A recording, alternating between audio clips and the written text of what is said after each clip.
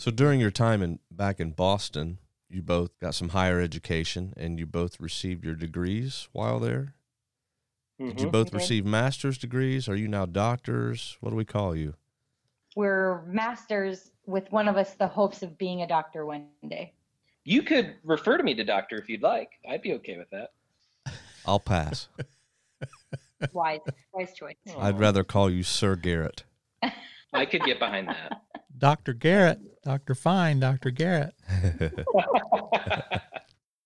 Yeah, so I got my degrees in Old Testament and in biblical languages. That's right. He got 2 master's degrees. I got a master's degree in social ethics.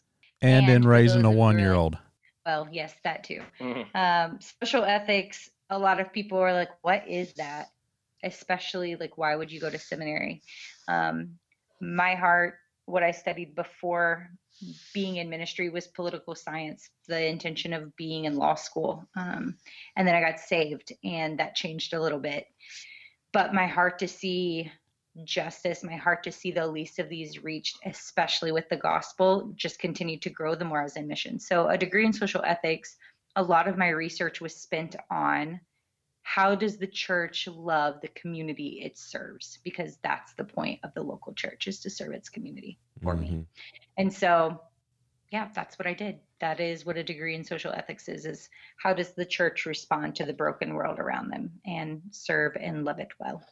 And then, yes, we had children. So I also did that. And then we also both worked, because one of the ways we felt God provided for us in seminary was to give us jobs. So we were both full-time students. Garrett worked in the library at seminary, and I nannied for the greatest kids in the world, who were 5 and 3 when I started working for them. So that's what we did for our 3 years in Boston. So you've been to several countries. Are you fluent in all the languages there? Niet. You're working on your Ukrainian? Paruski, Russian. Ah. In case you didn't know, niet means no. Yeah, we kind of picked up on that. From now on, we'll refer to you as Ivan Drago. And you learned what in college? When you went to study in Boston, you studied what languages? Oh, at Gordon Conwell? Yeah. So I studied Greek, Hebrew, Biblical Greek, Biblical Hebrew, and Aramaic. And I studied Biblical Hebrew. And you're learning. I learned how to make a lot of ch sounds. Lachain. Yes, like something's caught in your throat. Yes. And we learned to translate the Bible. Oh, yeah. Oh, yeah. The main point. This explains the hair loss, Lamar. He pulled it all out while trying to raise 2 kids, be married newly, and study Greek and Hebrew in the Bible. That explains that. Well, I never made that connection, but yeah, that does. Yeah, I thought it was lost, but you jerked it out. Just pulling clumps out while you're studying, trying to. So successful times. Yeah. So you've got Greek, Hebrew, Russian. Did you learn any Indian language or just basic stuff, or Cambodian or? Yeah. So in every language, before you go, part of your outreach prep is to learn. My name is, hello, goodbye, thank you, please. So in just about every country you go to, because you use them so often over the course of those 2 months. Now, how would you say the orange mailbox in Russian? Oh, so I can do that. You would say, "Я не знаю." Я не знаю. That is, I don't know. Oh, okay. Yeah, we would have thought that we'd be saying that on the program, and everybody think they're saying I don't know. And welcome back to Yanni Znаю. Yeah, welcome back to I don't know. Niet. Oh, that's a different no. Sorry, I don't yet. Shoot, my grandbabies know more Russian than I do. Yeah, they'll be able to speak.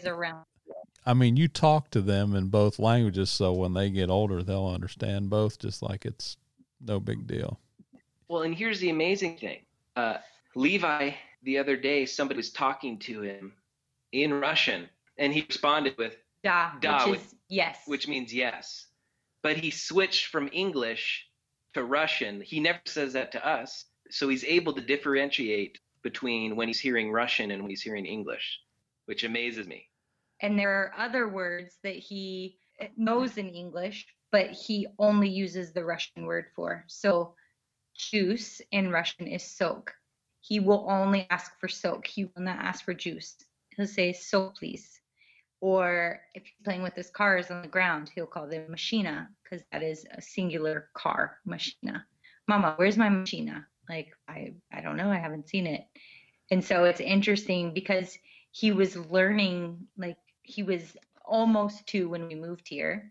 And so a lot of his language exposure for when you start picking up language for his age has been Russian and Ukrainian. Uh-huh. So it's really cool to see what that will look like for him over the next year. And Nora was 2 months old when we moved here. So I try and speak only Russian to her. And so right now it's very cute. She's 10 months old. So she'll try and pull a cord or something. And I'll say, Nora, niet. And she looks at me and goes, which just shakes her head no. I'm like, you know exactly what you're doing. She smiled. Yeah, smiles and shakes her head no. That's funny. Now, if you don't know what the Russian is for orange mailbox, my voice might sound a little weird here, but let me think. You pronounce it like... Would you say like oranževý poštový jazyk? Молодец. Wow. Have you studied Russian, Lamar? I just did. Google Translate. Yeah, that works sometimes. It's a handy tool. Оранжевый почтовый ящик. I couldn't say that. Oranževý poštový jazyk. So you're currently in Ukraine. What's the focus of your ministry over there, and how long are you going to be in Ukraine? So our current focus is a ministry called Aqueduct, which is for working professionals who their only time to study or be in classes in the evenings. So twice a week on Monday evening and Thursday evening, we have this class where we inductively study the Bible. So right now we're on the Pentateuch, first 5 books of the Old Testament. And we just finished Numbers, and we're on Deuteronomy. And after we finish Deuteronomy, which will be this coming week, we take about a month and a half break before we start up with our second module, which is historical books. And you're both teaching. Correct. Garrett teaches on Mondays. I teach on Thursdays. So your typical schedule is what? Just to give people an idea how busy your life is. All right. So Monday mornings, we start at the YWAM base for intercession from 9 to 10. 10 to 10:30, we clean our YWAM base as a staff together. From 10:30 to 11, we have a time of fellowship with coffee together. At 11, we get together with our Bible teaching team and pray for 30 minutes. And then from 11:30 until 3, I am doing personnel. So we have it's called a root ministry job that serves the base and the staff. So I am one half of personnel. I contact and work with all new incoming staff. Then on Monday nights, I come home, Garrett studies, and then leaves to go into the city to teach. And that's our Monday. Tuesday, we have Russian class in the morning. And then in the afternoon, we're studying, we're home, figuring it out. Wednesday is in the morning, we try and do, Garrett will study, and then in the afternoon, I will study. Thursday morning, we have language. In the afternoon, we study. Thursday night, I'm in the city for teaching. Friday morning, we have language. In the afternoon, we rotate who studies. And then Saturday morning, Garrett's at the YWAM base. That afternoon, I'll study. And Sunday, we're either teaching at a church, recruiting for Aqueduct, or we'll go to a church where we have no responsibility. It's just everything's in Russian, so we can hear the language. And then that doesn't even count the kids. You got 2 toddlers running around there. Yeah. So then we have nap times, Levi's preschool, snacks, play dates, bedtime, wake up time. So She's still talking about me. Tell them about the kids. Mm-hmm. Oh. Your snack time. Our day usually starts at 5 a.m. and I try to go to bed before 10. Garrett can stay up a little later. But We have very full days. I don't know how you do it. I get tired hearing your schedule. I just don't know how you do it. I commend you for that schedule. That's yes. So, and you're going to be doing this. You plan on being there anywhere from 2.5 to 5 years. You went there this summer, correct? That's when you started over there. We moved here August 2019. And you guys had some problems with your visas, and you got that all straightened out. You had to go out of the country to get a visa, and then they messed up your names, and you had to go back, and your visas are all good now. We are legally residents of Ukraine. So your end goal is 5 years, and then what do you want to accomplish in that 5 years? What's your 5-year goal? What do you want to see done? Well, it's at least 5 years. We don't actually have an end date planned yet. But we have the next 5 years planned. Okay. We'll see what the Lord does. But what we think our plans are is this ministry aqueduct that we came here. We came with the vision and the intent to help grow and multiply. Mm-hmm. So before we came, they only ran in the fall, and they'd only ever ran New Testament courses. So what we did when we came was ask if we could build Old Testament curriculum, and that's what we've done. So we have broken down the Old Testament into 6 modules that will take 2 years to go all the way through. The New Testament that's already been done also takes 2 years. So our hope is at the end of this to run a full aqueduct program, including 6 Old Testament modules, 6 New Testament modules. And even this week, we were discussing and talking about what it would look like to start not aqueduct courses, but additional education resources like offering biblical languages, offering a church history lecture, using our education from seminary to help train pastors and lay leaders in the Church of Ukraine, Eastern Europe, and into Central Asia. So for our listeners, we know this, but for our listeners, this is also the same base where our niece and cousin went, Madison. She served some time over there, correct? Yes. She met her husband over there, and now she's back stateside. So this is the same base she was at, you're at now. Right. Correct. So I think what I'm curious about, and I'm sure a lot of our listeners are curious about with what's going on around the world now, has the coronavirus impacted the Ukraine, and how is God using that virus for his purpose? So in Ukraine, in Kiev, we have been in quarantine lockdown since March 13th, 12th. And we're actually in lockdown until April 24th. It's been pushed back. The end date's been pushed back twice. And when it gets closer to April 24th, they'll reevaluate again. So only essential employees, essential businesses. The difference here from what I'm seeing and hearing from the States is that we are required to wear masks when we're out in public. We can't go into any stores unless you have a mask. I tried to go to the store to buy diapers last week, and we couldn't get into the store. So we saw a friend's car in the parking lot of the store where I would get diapers, and called and waited for him to finish. The other friend I was with wore the mask in, got what she needed, and then I was the third person to wear this mask because they won't let you in the store, and we needed diapers. You could have put one in pull-ups over your head and went in. Well, they won't. They wouldn't let us, and because they heard me and my friends speaking English, they were being a bit harder on us than they were the Ukrainians. So that's the current state, which I'm grateful for, because Ukraine's infrastructure could not handle a medical pandemic. Mm-hmm. We're seeing this in many countries. I feel that medical systems are being overwhelmed. But the statistic, I read an article from The Atlantic that said the statistic is per 100,000 people, you should have 50 ventilators. Ukraine is an entire nation of 48 million people, has 65 ventilators.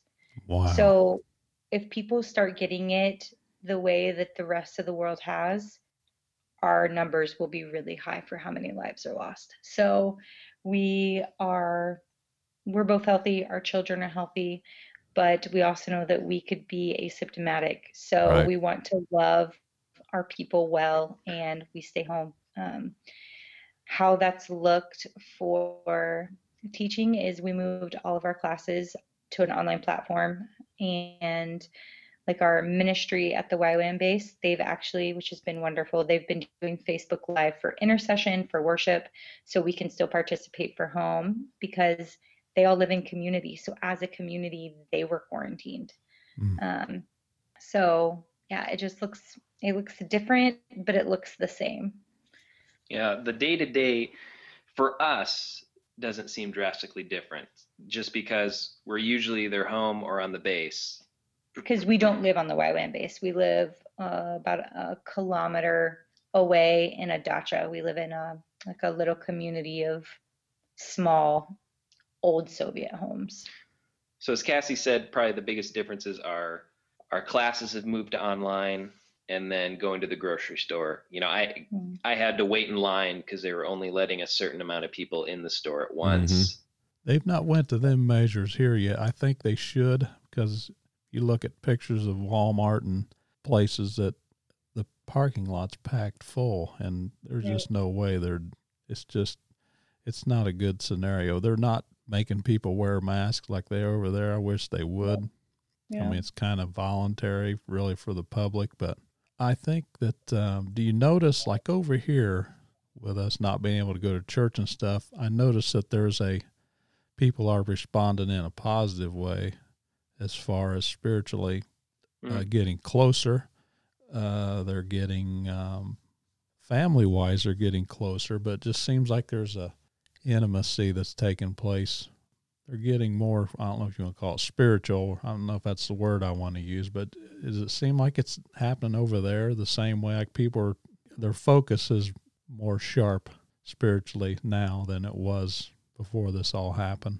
Yeah, that's an interesting question. I don't know in a spiritual sense if we could attest to that because we're not around anyone. And so I'm not sure. Now, as far as family community, Ukraine is already that way. Ukraine is very warm climated, even though it's Eastern European, which has blessed us tremendously. It's one of the things we love about being here is that people are about people. And so I think that only will continue to grow, but that doesn't seem different than normal Ukrainian culture for me. Okay. So maybe just because people aren't at home or people are at home instead of at work, maybe we're able to see more people like from our windows and things like that. But wait until you're married for 28 years and you pray for social distancing. Pray for it. I love it. I'm just going to move into the family room, move all my stuff in there, everything I own, and wall that off with drywall and put a door and lock on it. That's okay.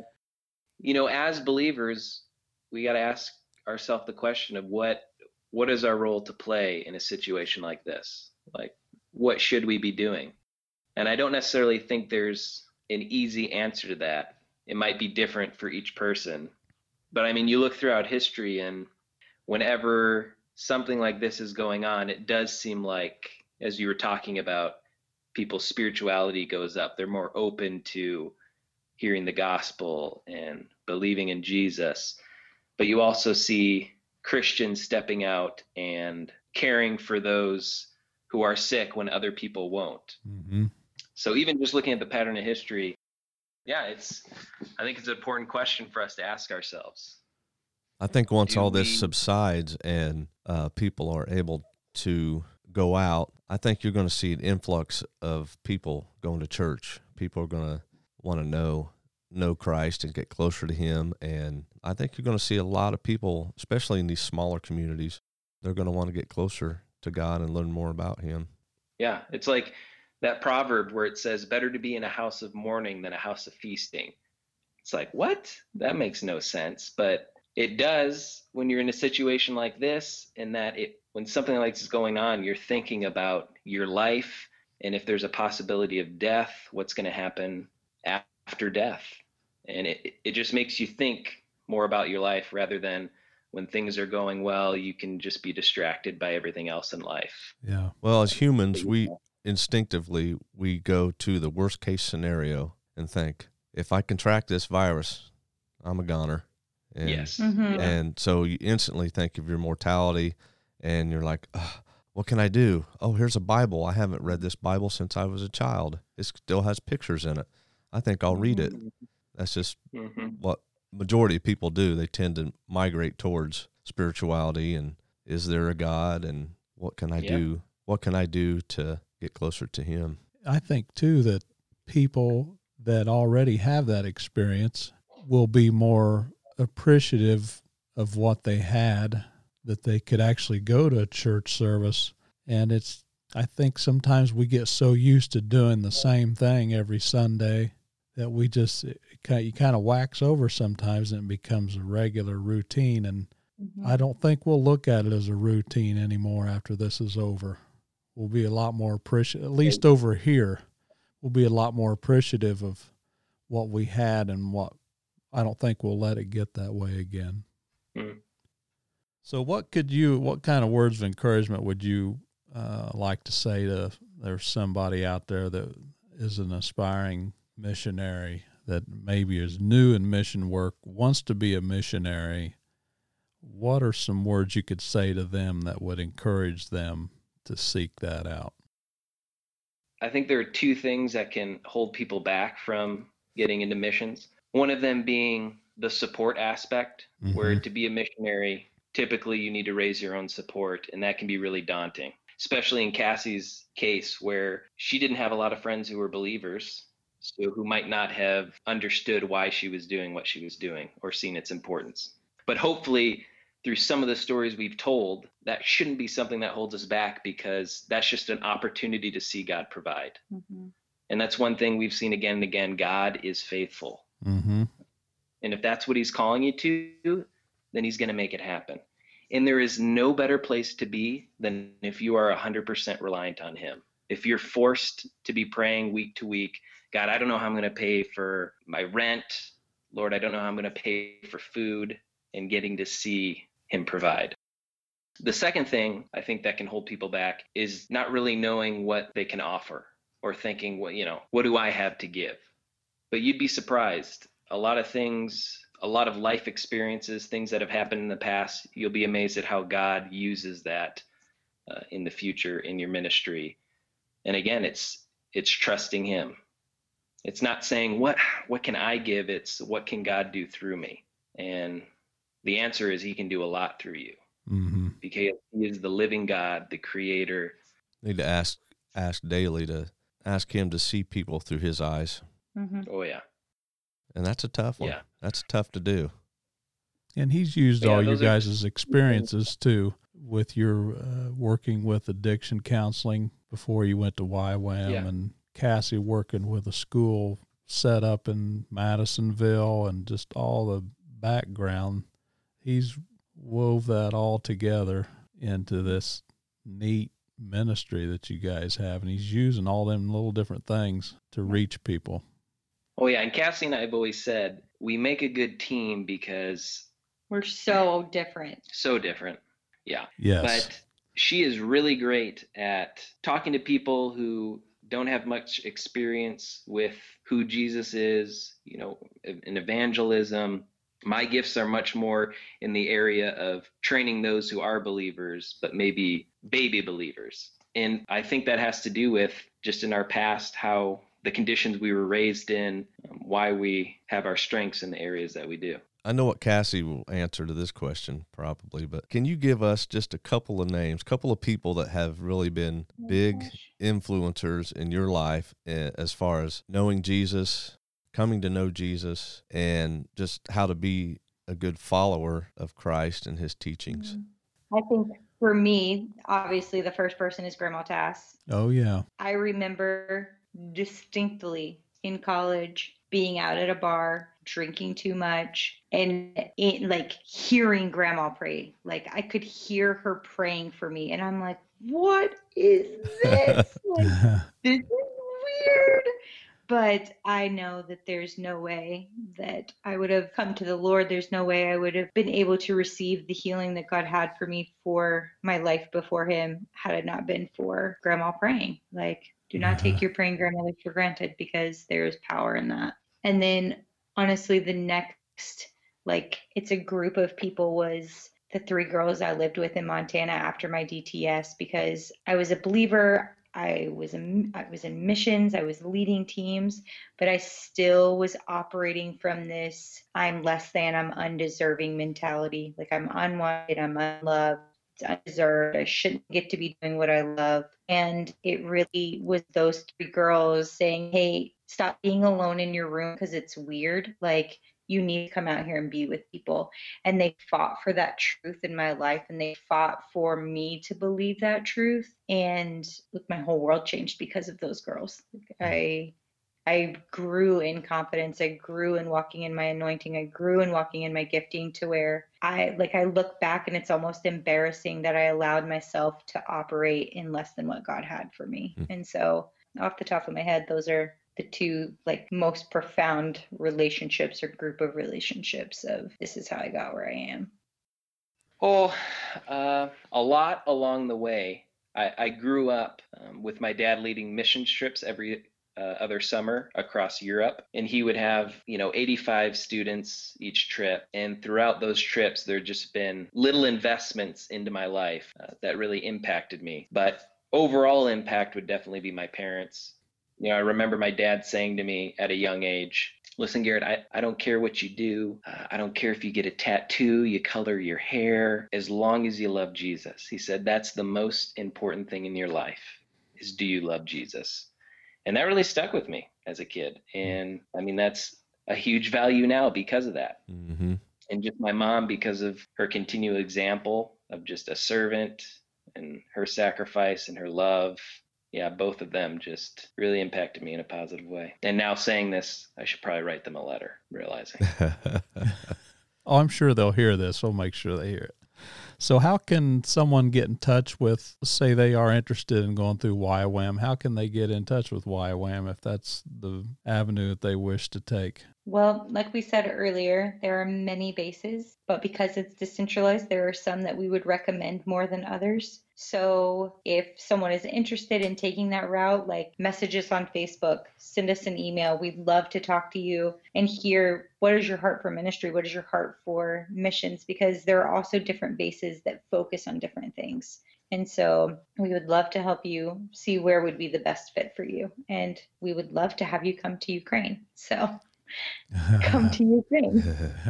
Now, how can people get in contact with you? And I would encourage anybody listening to this episode to reach out to you two and either sponsor you financially, just writing letters, whatever. But I would strongly suggest that people get involved with missions in some form or fashion. But how can they get in contact with you if they want to receive your newsletters, or if they want to support you? Do you have an email address, or how would they contact you?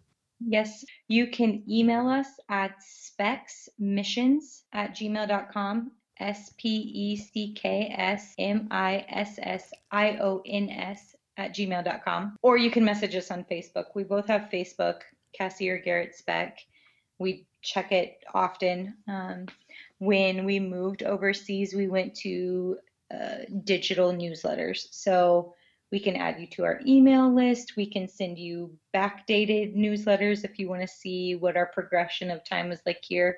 We do a typed newsletter, and then every 3rd month we do an update video, which has been really fun because then people can still see how the kids are growing, what life looks like here, instead of just hearing us describe it. So that's specksmissions@gmail.com. Yes. Or if our listeners would rather go through me or Logan, they can contact us at feedback@theorangemailbox.com, and we will make sure to get that information to you guys. Great.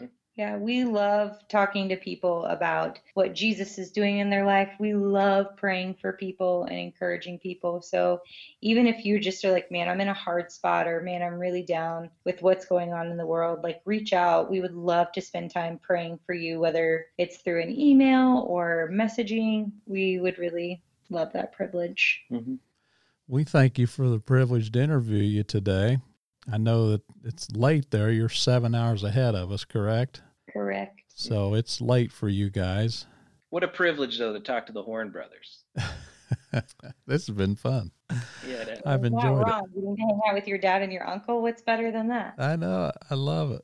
Oh, yeah. So when you guys come back to the States, then we will most definitely have Garrett in studio as a guest host. Oh, okay. That's good. And welcome back to the Orange Mailbox. And no.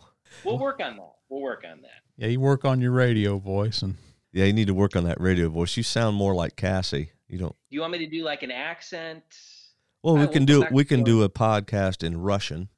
There we go. All Russian. Niet.